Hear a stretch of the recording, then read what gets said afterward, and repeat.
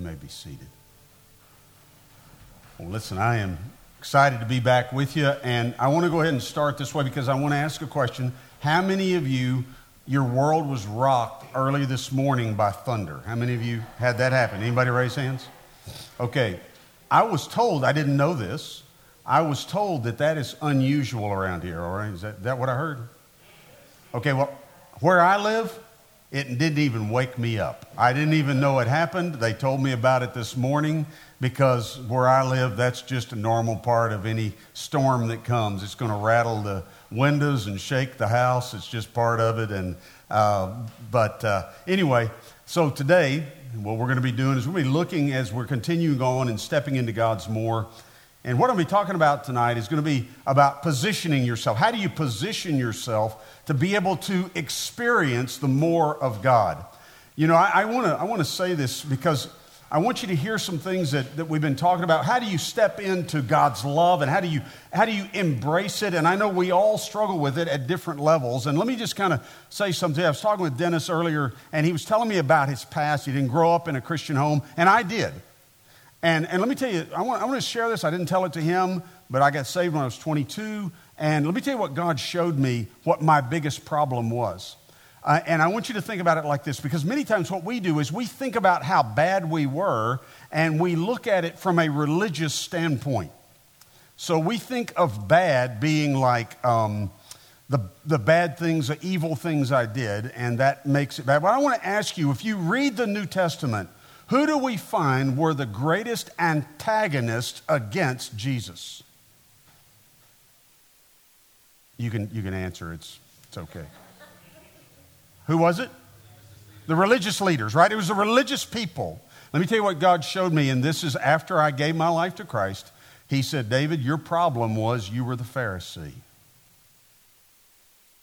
You see, I had grown up in church. I knew all the songs. I could tell you the books of the Bible and all those kind of things. I actually, after I played a little football, I transferred. You know, one of the things you find about going to college, especially if you go in sports, is that they require you to go to class. And so that was not on my agenda. And so I always say it this way, they encouraged me elsewhere. And so I wound up having to work my way through college, which was the best thing that ever happened to me. But I went to a Christian college. And so I knew the lingo, and so I did the natural reaction, which I actually believe that it's the sin of Cain. You know, we had Cain and Abel, and you remember, if you go look, what caused the first murder? It was worship. And you see, Cain believed that his worship was he could offer to God from what he had produced. And that is the mindset that most people have. I can earn my way to God. That God doesn't love me out of just grace, out of the fact that he has created me, and he knows that I need a substitute. You see, Abel, by faith, understood that he needed a substitute, right? That he offered a sacrifice because God had taught them that there had to be a sacrifice. But you see, Cain thought, if I do enough good works, that I can earn God's favor, and God wasn't pleased with that. And you see, so I just want to encourage you in this, that whenever we come to this, a lot of times people, when we sing about that he's a good, good father, we can sing the words, we do struggle, some struggle with it a lot, but then whenever we sing about this, that I am loved by you, that's who I am.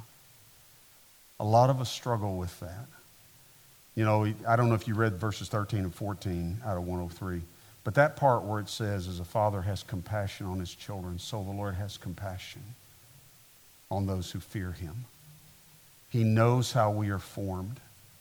He remembers that we are dust.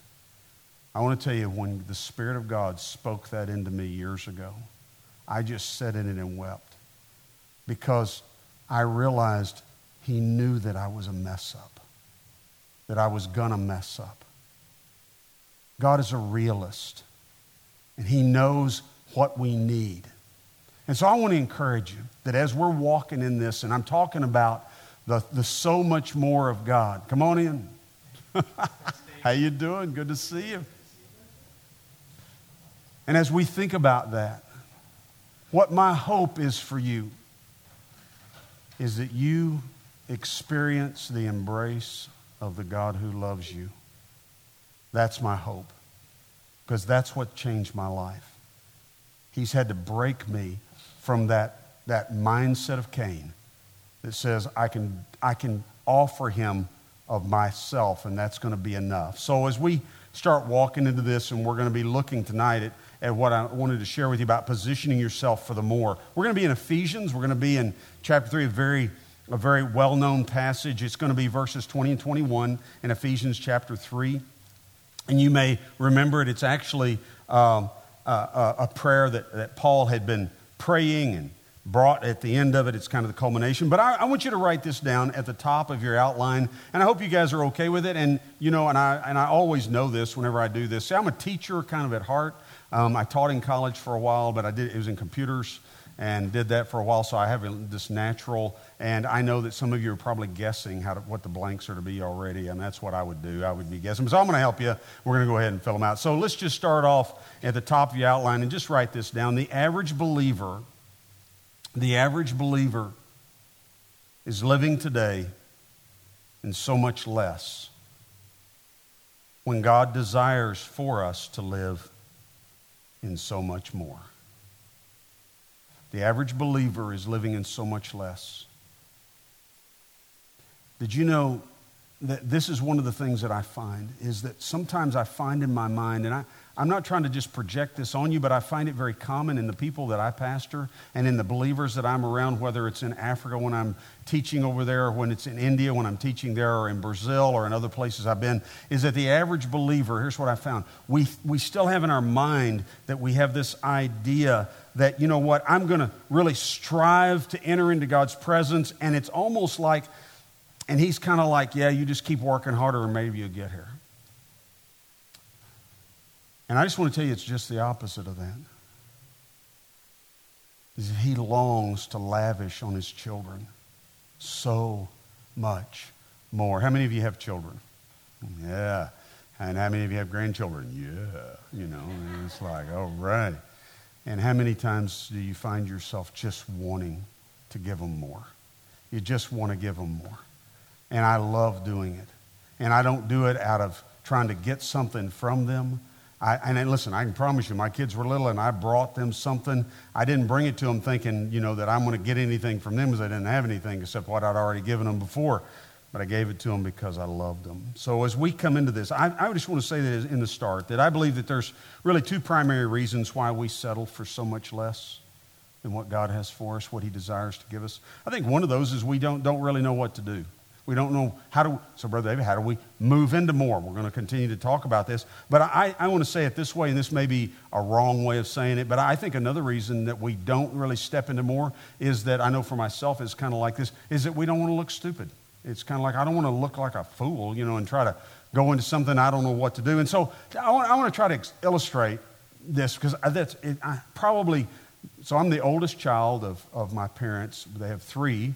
My brother's 6 years younger than me, and then my sister was born when I was a senior in high school, and so, she doesn't even know me not married. So, but as the oldest, I don't know if this is something natural, but there is a tendency to want to be a perfectionist. We want to make sure we do it right. I don't know if it's because our parents say, hey, your brother's acting like a fool, but you need to straighten him up, or no, don't you be leading him down that road or something. I don't know if that's it or what it is, but I don't like messing up. I don't know if anybody gets up in the morning and says, boy, I hope I really messed the day up. I don't think we do that, but I do think that there are some that we really get worried about that, and for me, that is the biggest issue that I've had in my life. And so years ago, actually it was in 2003, my wife and I really wanted to take her on a vacation, and really wanted us to go on a vacation, and we had saved up some money to be able to go on this vacation, and here's what happened.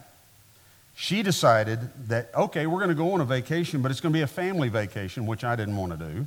And then secondly, I wanted to maybe go to like London or something like that. She decided we were going to go snow skiing in Colorado. Now, I had never been snow skiing, and for a person who doesn't like to mess up, everything in me's crawling. Now, my older two boys at that time, Kevin and Brian, Kevin at that time was 19, Brian was 16. They had already been a few times. They had already been on those black diamonds and done all that stuff. But for me and my wife and my youngest son, Caleb. We had never been. So we sent Caleb. In fact, yeah, there's a picture of us. I want to talk to you about that picture. So we go, and Caleb went to a kids camp, and he learned how to snowboard, and he was just going everywhere. And Kathy and I went to go learn. And so in the morning we went, and let me just, have you been, anybody here been snow skiing? Yeah, okay, some of you have. Anybody not been? Yeah, okay. Well, let me just tell you that in snow skiing, it looks easy, it's not. And I was a good athlete. I mean, I felt like, oh, yeah, I'll be able to do this. I couldn't make them turn. And so I can tell you the whole morning, I just went into snowbanks, just poof, and I couldn't stop doing it. In fact, it was so bad that the ski instructor said, you may want to come back for another session this afternoon, So it was so bad, I couldn't do it. And, here's what they do. I'll just show you this way. So they take you to what they call the bunny slopes. And to me, it looked like I was going down Mount Everest at the time. But they tell you, here's the way you stop. You just turn your skis inward. Make a V. Make a V. Now, let me just tell you that you're there and on the bunny slopes, and there's these little kids about this tall. And they're going down, and they just turn their skis in and stop. A guy that's 200 pounds, let me just basically tell you this. I learned this pretty quick, and this was my whole ski trip. It slowed me down from 80 to 50. That's about all it did. Just slow. It didn't stop anything. And it was torture. And it was a horrible week. As a matter of fact, in this picture, I want you to look, and I wanted to show you this because if you look at the picture, I'm the one that's on the left. If you notice, I'm turned toward them. That's one of the things you see. So you have the four of them on one side, you have me on the other. One of the things you probably can't see until you look at it, I'm the only one who doesn't have his skis on. Now let me tell you why. Because we were trying to take this picture, and I kept skiing off the back. I'm just falling off the back. I'm sliding back. I couldn't stop. And finally, my wife just said, take your skis off. I'm like, okay, thank you. And I take them off. So that was just really kind of how that was. Now, we went back a second year. And in year 2, whenever we went back, I want you to look at the second picture. So you see us in this picture. And what I want you to notice in this picture, you probably can tell it if you really look at it. Who's wearing the helmet? Let me tell you why I'm wearing a helmet. I fell so many times that I began to say, you know what, brain damage is in my future. It's coming. Because what happens, you're out there. I couldn't stop. I didn't know how to stop the ski. I tried everything, and my boys are going down black diamonds. Of course, by this time, Caleb, who's now 12, is on a snowboard, and he's just going everywhere and getting on the rails and doing all this. And Kathy's just skiing. She's never falling. And literally, here's how I did. The only way I knew how to stop is I would just get going, and I would just lay over, and I would just slide. And literally, that's the truth. That's the only way I could get myself to stop. And so I'm telling you that because it was a battle that I had to learn how to stop, and I didn't know how. And so I'm going to tell you more about what happened after that later on. So as we get into this tonight, I want you to know that I find that there's a lot of believers that the reason we don't really move on into the more of God is we don't know some simple things that if we'll learn them, we can actually have an exciting, vibrant walk with God. But if we don't learn them, we feel like I did doing that. We feel like something's wrong. I better put a helmet on because I don't know what's about to happen. And we think that we feel different from everybody else and we can't wear the skis because we're always falling. It just seems like we can't get there. So I'm going to talk to you more about that. So let's get into the passage, and then I want to share some things with you. So it's in Ephesians chapter 3, verses 20 and 21, and this is what it says. It says this, "Now to him who is able to do far more abundantly than all that we ask or think, according to the power at work within us, to him be glory in the church and in Christ Jesus throughout all generations, forever and ever. Amen." And there is just so much more God wants to bring us. And so I'm going to make it a real simple message, but I want to help you to learn how you can position yourself into the more. We see it in this passage, so I want to help you. The first thing I want you to write down that you need to do, if you want to position yourself for more, is you need to believe more. We need to believe more. Listen to what it says again in this passage, and we just read. It says this, "Now to him who is able." Now notice what it says.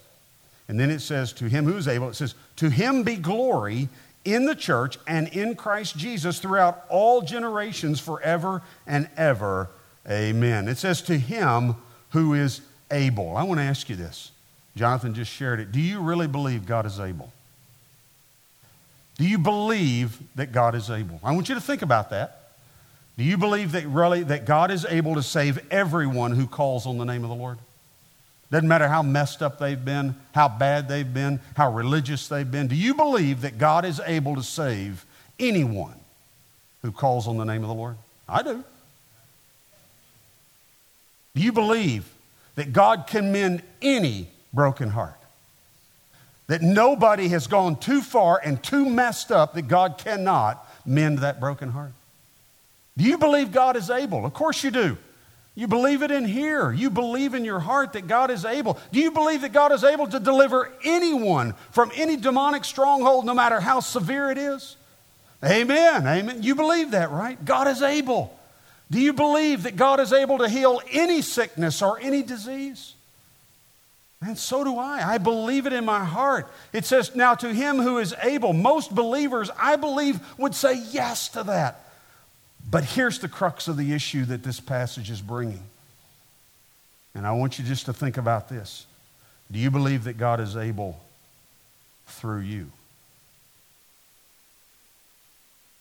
Oh, Brother Haywood, I'm saying, I believe that God is able through you maybe, or maybe through Brother Jonathan, or maybe through somebody who's, really more spiritual. But wait a second. Do you believe he's able to do it through you? You see, here's what happens. Many times, and this is what religion does. Religion says God is able.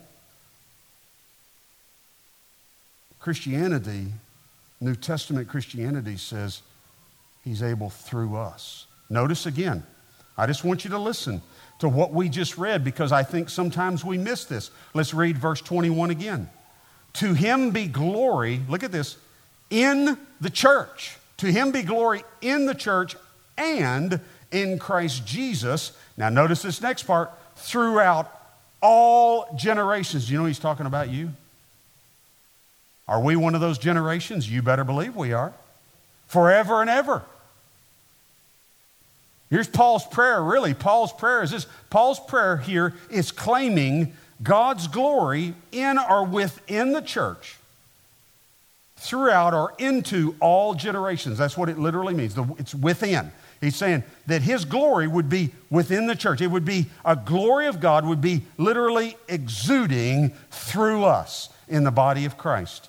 That is what he is saying in this passage. The point here is that God is ready to do so much more within his church in every generation. Whenever my boys were little, and this is just me, I just do this, and I've done this since they were little bitty, and their names, I've told you about Caleb's name last night. Each one of them, I've always told them stories about their birth, stories about early in their life, and told them because I wanted them to know that they were literally created in the image of God. They have been formed and fashioned by God, that God has a plan, he has a destiny, he desires for them so much more. And so whenever they were little, I set them down. You can just imagine, you know how little boys are. They just kind of look at you. And so I said, now boys, I want you to listen to your daddy for just a minute.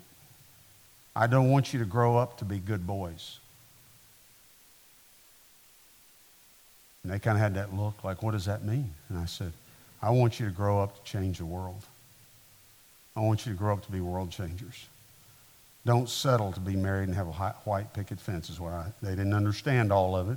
I didn't care. I'm trying to pour life into them. And whenever they were growing up, I would take them. Whenever they were 12, I took each one of them away and talked to them about what it means to be a man. Talked to them about what it means to grow up to be a man of God.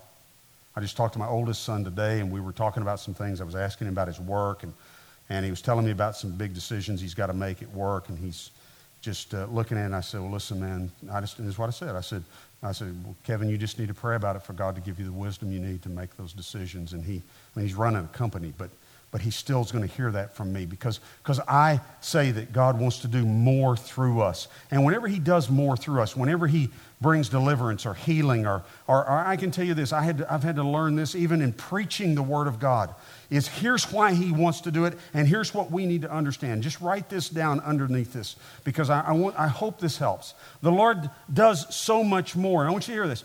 Not so that we may gloat over how great we are, but that we may glorify God over how great he is. You see, one of the problems that I've found in the church whenever I've been around people who start functioning in the gifts of the Holy Spirit, or whenever I'm around some people that begin to pray for somebody and they're healed, is all of a sudden we start bumping our chest and we start, look what I can do. Or listen, whenever you're in seminary, you see whenever somebody, they start learning Greek or Hebrew, or they start learning some basic theology, it's like, boom, boom, look at me. And I'm like, dude, you are messing up because you are stepping into pride. And my Bible tells me that God, he stiff arms, or he opposes, is the way it says it, the proud, and gives grace to the humble.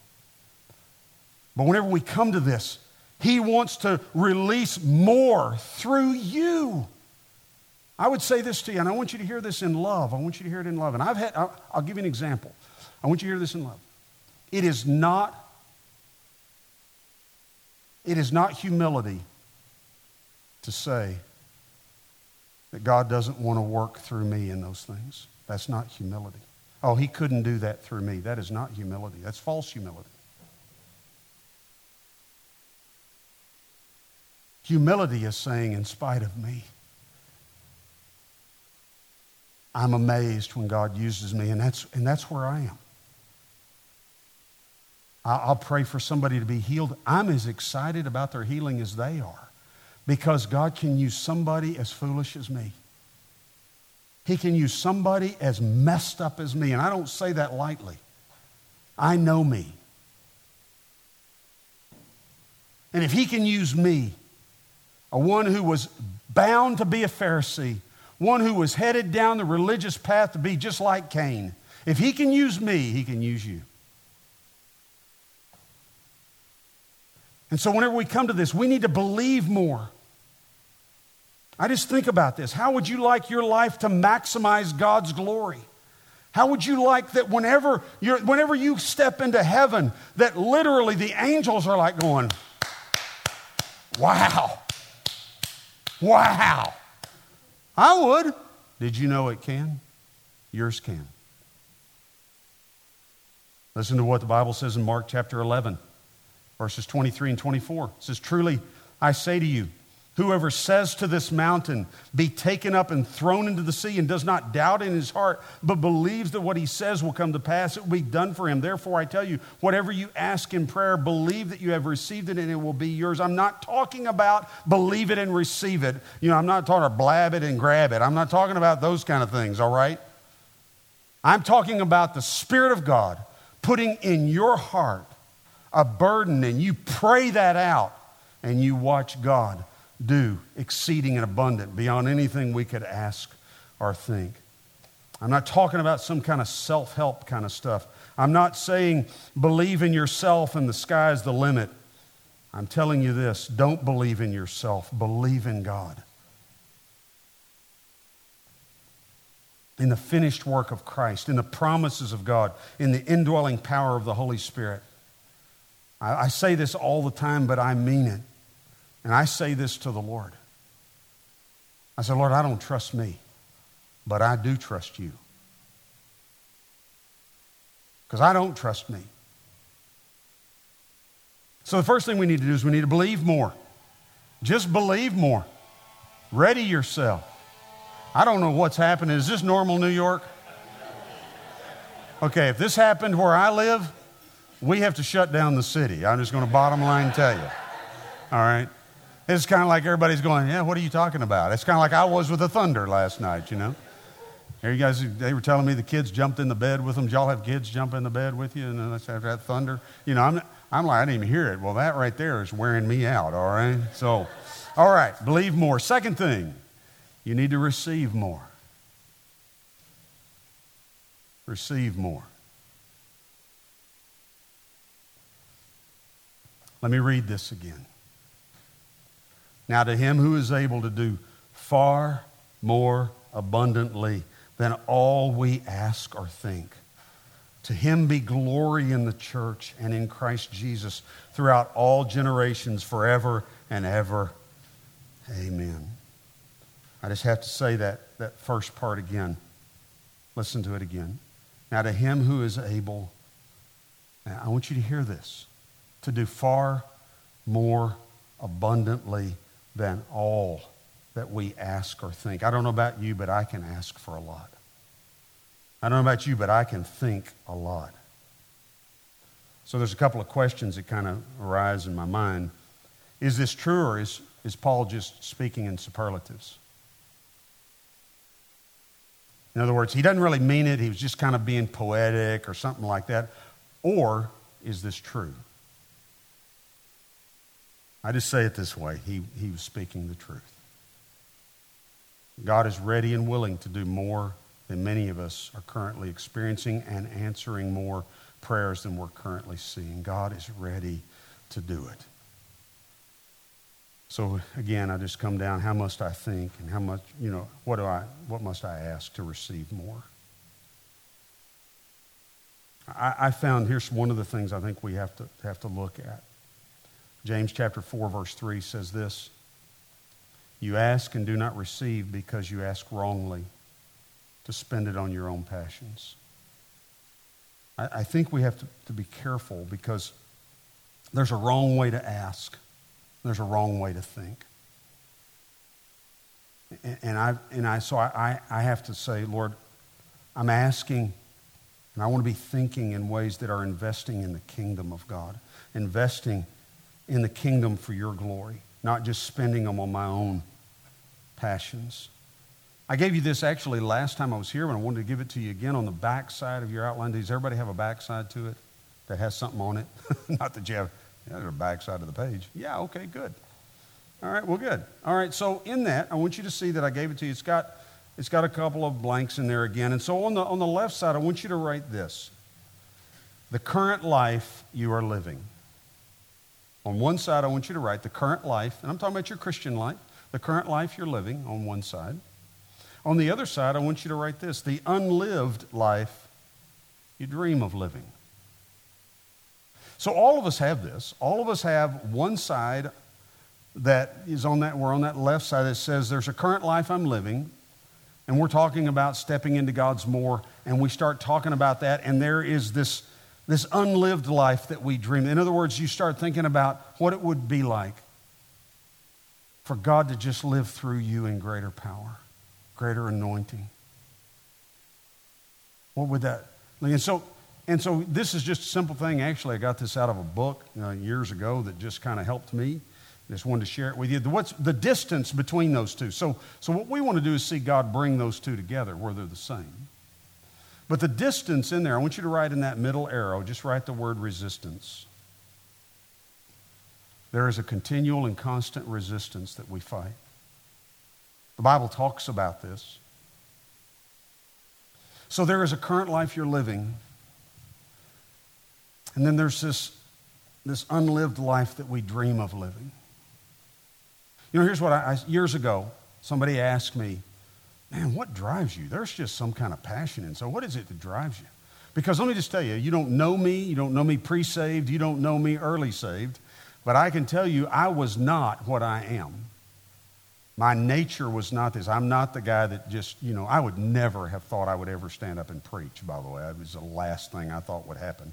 But I found that there was within me this longing to live this life, and God kind of put this in me a long time ago, is that I want to stand before God one day, and I just want to hear one thing: well done, good and faithful servant. To me, that's the unlived life I dream of living. And so what's the resistance that would keep me from that? Because I believe that unlived life I would dream of living is the life that God desires for me to live. And so let me just give you what I'm just calling them your three enemies. You know these, your three enemies against the more, against stepping into more, stepping into the God's more that he has for you. You know these. Let me just give them to you real quick, and I've put the scriptures on there to make it simple. The first one is the world. The first enemy you have is the world. We live in an evil world that is literally bent on your destruction. You know that. I don't have to tell you that. You know that. 1 John chapter 2:15 says this, do not love the world or the things in the world. If anyone loves the world, the love of the Father is not in them. You have an enemy that wants to draw you into loving the world. How many of you probably know this, but the fastest growing church in the world is the church in Iran. It's the fastest growing church in the world. And I will never forget this story. There was a family, and you may have seen the video that's been put out about the Iranian church. It's unbelievable. I mean, I just sit and weep whenever I watch it. But there was a couple that moved to America. They were Christians, and they left Iran, and they moved to the United States. And they were only here a few months, and the wife came to her husband one morning, and she says, I want to go home. And he said, baby, are you sure? I mean, we're in a place of freedom. We can worship as we want to. And if we go back, we could lose our lives. I mean, we're in constant fear of losing our lives. And this is what she said. She said, I know, but in America, Satan is singing his lullabies. And I feel myself becoming drowsy. The world is singing the lullabies of the enemy to put us to sleep, to keep us from living the unlived life that we dream of living. And I just want to encourage you that as we're walking in this, you have an enemy. The world is the enemy. The second enemy that we have is the flesh. It's that sinful nature. I'm not talking about the skin on us. I'm talking about the sinful nature that is bent on wanting our own way. It's what Satan, he tempted there in the garden whenever he said, you can be your own God. We're like, dude, I'm in. Let me tell you one of the things I tell my people, and I do this constantly because I just found that Americans, one of the hurdles that we struggle with in America is, you know, sometimes the freedom that we have as Americans, that becomes a great hindrance to walking in that life of surrender to the Lord. And here's what I tell them. I said, look, I don't know what you guys are thinking, but I just want to tell you this. When you gave your life to Christ, you gave up your right to vote. I'm not talking about your vote in an election. I'm talking about your vote before God.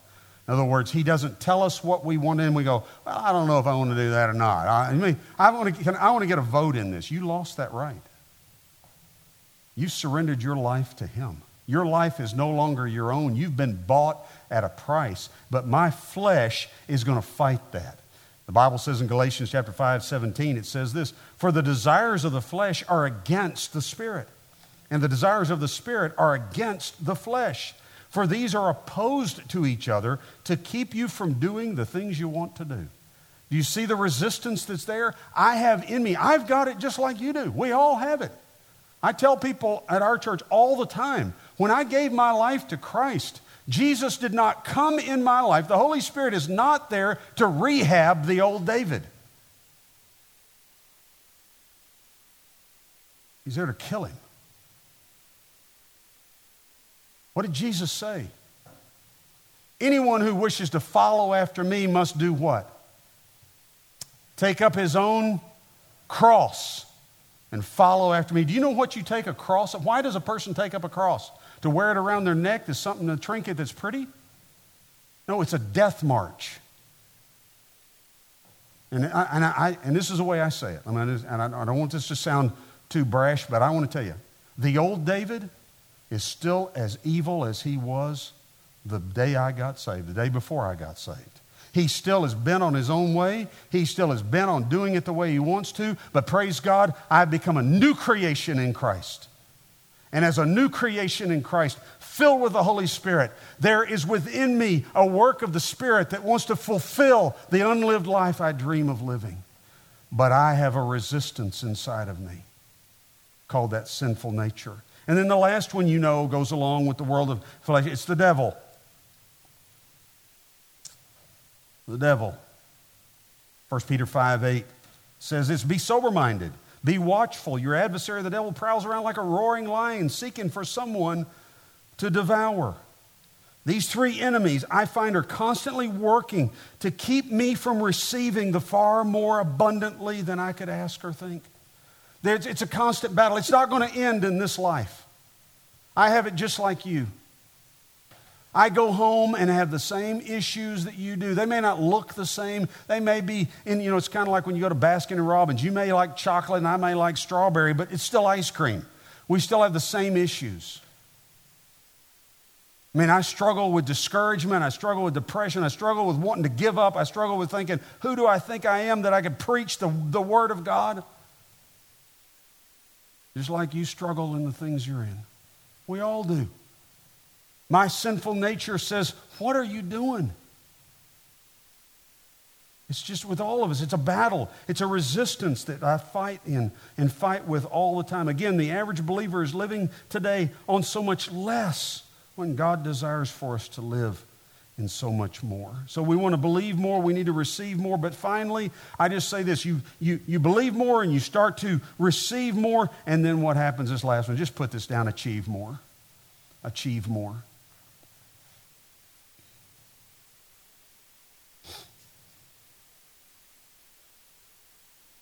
How do we step into achieving more? How do we walk into seeing God do through us the exceeding abundant? How do we step into it? And I want to show you, because this is the secret that I had to learn. And I know many of you have learned it, but many of you are sitting here saying, I want this. Again, let's read the passage, Ephesians 3:20-21. Now to him who is able to do far more abundantly than all we ask or think, according to the power at work within us, to him be glory in the church and in Christ Jesus throughout all generations forever and ever. Amen. I want you to notice that we can believe that God is able.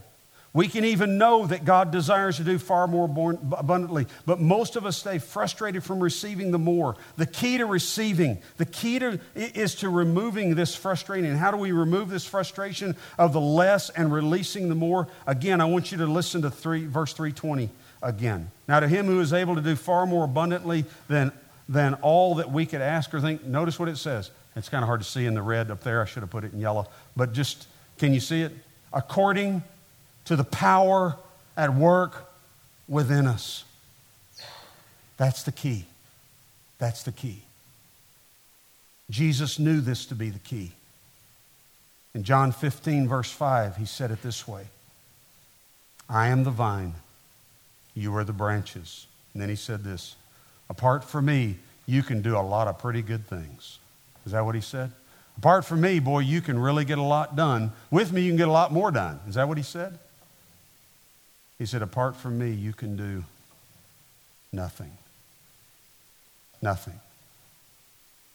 Apart from me. Somebody says, well, I know some people that can do a lot. He's talking about according to the kingdom of God. I'll say this, there's a lot of billionaires that are producing a lot of wood, hay, and stubble. It's all going to burn. But only according to the power that's at work within us will we produce that. Jesus knew what the key was. The 120 that were in the upper room, they knew what the key was. What did Jesus tell them in Acts chapter 1, verse 8? But you will receive power when the Holy Spirit has come upon you, and you will be my witnesses in Jerusalem. You know what the word witnesses there, by the way, means? It's actually the Greek word, it's the Greek word martyrion. It's the word we translate martyr. I just set off somebody's Siri. Did I do that? That's awesome. I'm just glad it wasn't my phone. Is that what it was? I don't know if it was or not, but anyway. Or the person who actually I'm in New York, could be the person who recorded Siri. I don't know. Maybe they're in here. But you will receive power when the Holy Spirit has come upon you, and you will be my witnesses in Jerusalem and in all Judea and Samaria and to the end of the earth. You see, the 120 in the upper room, they knew the key. They knew that the key. They waited. They didn't go out and just try to do their best. They knew that there was a power that they were going to receive that was supernatural, that was from the kingdom of God, that was going to be released through them. Paul knew the key. In Galatians chapter 2, verse 20, what does he say? He says, I have been crucified with Christ. It is no longer I who live, but Christ who lives in me. And the life I now live in the flesh, I live by faith in the Son of God who loved me and gave himself for me. We have to learn the key. The key is not your intellect. The key is not your past. It's not your background. It's not what you can produce. It's not how good you are, how smart you are, how gifted you are. It's not that. It's the Holy Spirit that dwells in you. The kingdom of God, the third person of the Trinity, God the Spirit that dwells in us. That's the power. That's how God produces his kingdom. You know, I told you earlier about my snow skiing. And I told you that it was a disaster. I'm not kidding you. I didn't want to go back. I wanted to go back the next year because actually Colorado is really pretty. I didn't want to go back though and get on skis. But I decided to. And, you know, my boys, they're just jerks, you know, at that age. I don't know how else to say it. But they, God, Dad, you come down. I'm like, I'm not going over there. I'm going to stay on the bunny slopes. Because to me, it looked like, again, I'm going down Mount Everest. And I'm just struggling. And so I remember just the fears that I was in and the fears that I was walking in. And again, I want to show you this picture again that we took on day 3. You remember that picture? You see, do you notice that they're all together and they all have their skis on? And they're smiling. My smile's fake. I am fearful. I don't have my skis on. I feel like an outsider, and it's really true. My wife, I don't think she fell any. I wanted to push her down just because it was like, this is not fair. But if you notice, I'm turned the other way. And let me just tell you what I know about some of you here. You're here. You're here. But you feel like you can't wear the skis because you keep falling down. You feel like an outsider. You hear what I'm saying, but in your heart, you hear it here, but in your heart, you're saying, yeah, but he couldn't do that through me. You feel like an outsider. But you see, let me tell you what happened that third year. I think it was the third year. I had a miraculous thing happen. I learned the secret. I learned how to stop. I'll never forget the moment it happened. I made a decision. I'm going to either blow my knees and never walk again, or I'm going to stop. And so I just pretended like I was sliding into second base in baseball, and just went, whoosh, and all of a sudden I stop. And I'm like, oh. So I start skiing down, and I stopped again. And immediately I went from the bunny slopes to starting to go on the blues. And I fell in love with skiing because I learned one little secret. I learned how to stop. Suddenly my life had changed. In fact, I found the secret that literally changed my life. And all of a sudden, in the Christian life, I can tell you, I learned the secret. It wasn't that I learned Greek or Hebrew, or it wasn't that I would lead people here or lead people there or push harder and all those things. I learned the secret that Philippians chapter 4, verse 13 says, for I can do everything through Christ who gives me strength. I want to show you one final ski picture. This was my wife and I had gone back, and it was just me and her. And I want to show you this picture. You can see it up there. Look at that. Look at that guy. Yeah. Yeah. You see, some of you are in your Christian life are like I was in the last picture. You're turned to the side, scared to death. If somebody were to ask you to pray for them, you're like, I don't even know what to say. I know you know the old adage that none of us like. You know, it's not what you know, it's who you know. You know what? In the Christian life, it's both. It is what you know, but really it's who you know. That's the key. If you've given your life to Jesus, the Holy Spirit dwells in you. And when you learn to let him release his kingdom through you, I promise you, you're going to move into a place you've never been. All of a sudden, you're going to pray for people. Jonathan can tell you at our church and what I've done in discipling people through the years, they don't believe God can talk to them. They don't believe that God can give them words. They believe that's for somebody else. They don't believe that, that God's going to speak to them or that they could lay hands on somebody and pray for them and that God would heal them. And where I am on that is I'm like, well, are you saved? And if you are, the Holy Spirit that dwells in you, that works deliverance, works healing, gives words, gives wisdom, gives knowledge, he's the same one that lives in me. Just trust God.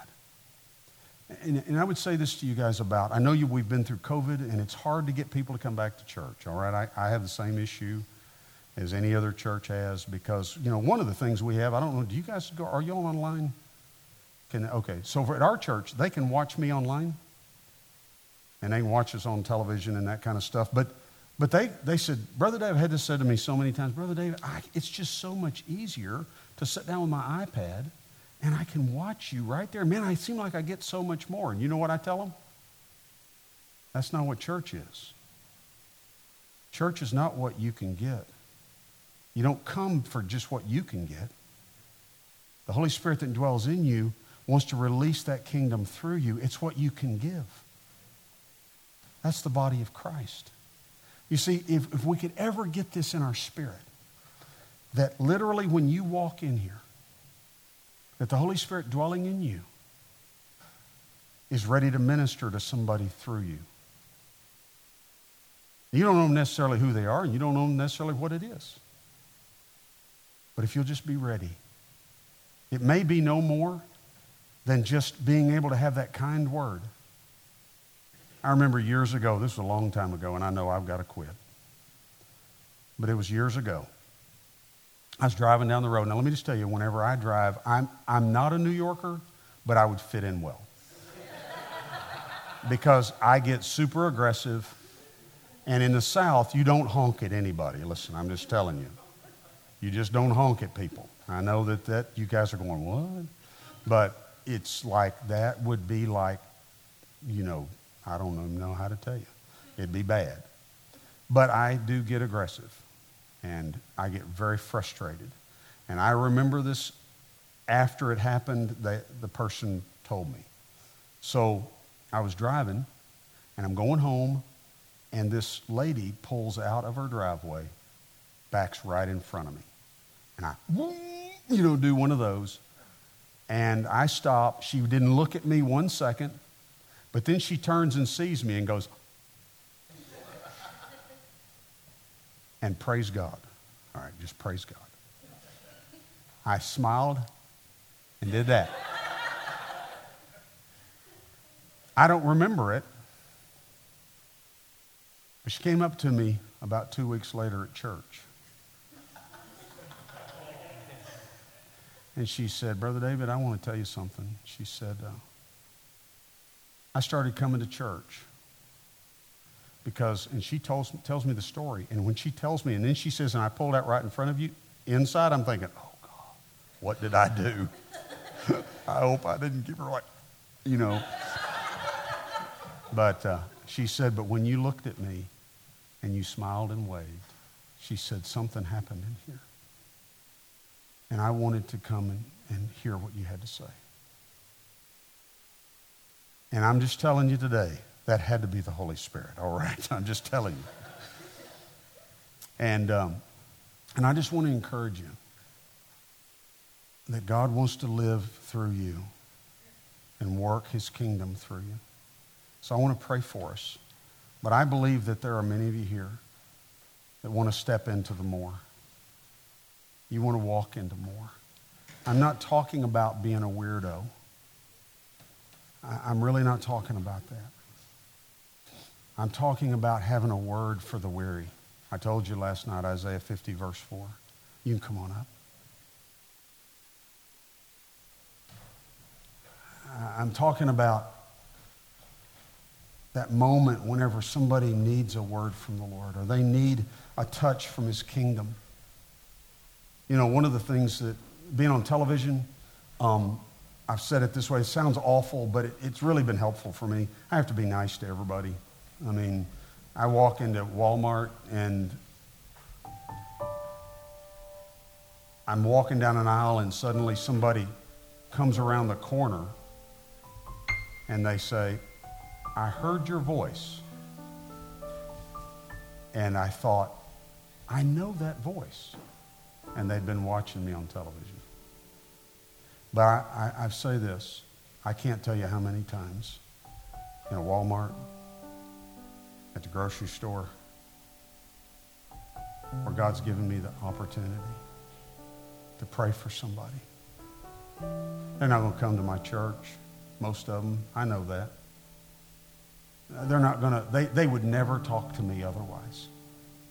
But in that moment, they needed a touch, not from some preacher that's on television. They needed a touch from the King. Now to him who is able to do far more abundantly than all we could ask or think. Through the power that dwells in us who believe. To him be the glory. In the church and in Christ Jesus forever, throughout all generations. He wants to release his kingdom through you. Let's pray together. Father, I want to pray for just these that I believe are hungry.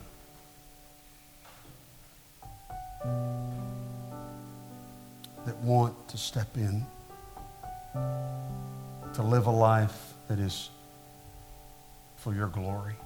And I want to say this, I believe many of you are, okay, with our heads bowed and eyes closed just a minute. I believe many of you are. But I believe some of you are realizing that you're not taking that next step, but you're ready to. Maybe you're like I was and you feel kind of like an outsider, maybe even at church a little bit. You feel like God's showing his power through others, but he wouldn't be able to through you because you didn't know the key.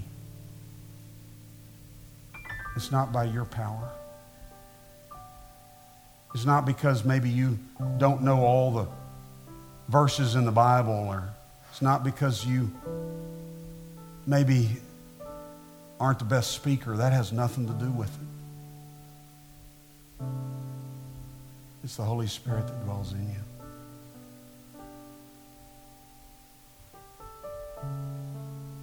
If you want to step into that more, I believe God wants to. Oh, I know this, that he wants to and desires to release more through you than you can imagine. There's people around you that need the Jesus in you. So, Father, I just pray that you would just unleash your kingdom. That we might each bask in your love. That, Holy Spirit, that you would just well up in us the truth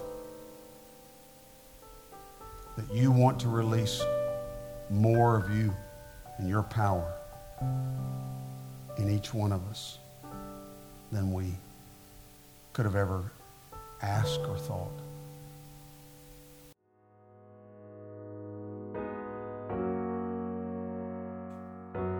We hope today's message was encouraging for you. We'd also love to hear how God used this message to speak to you.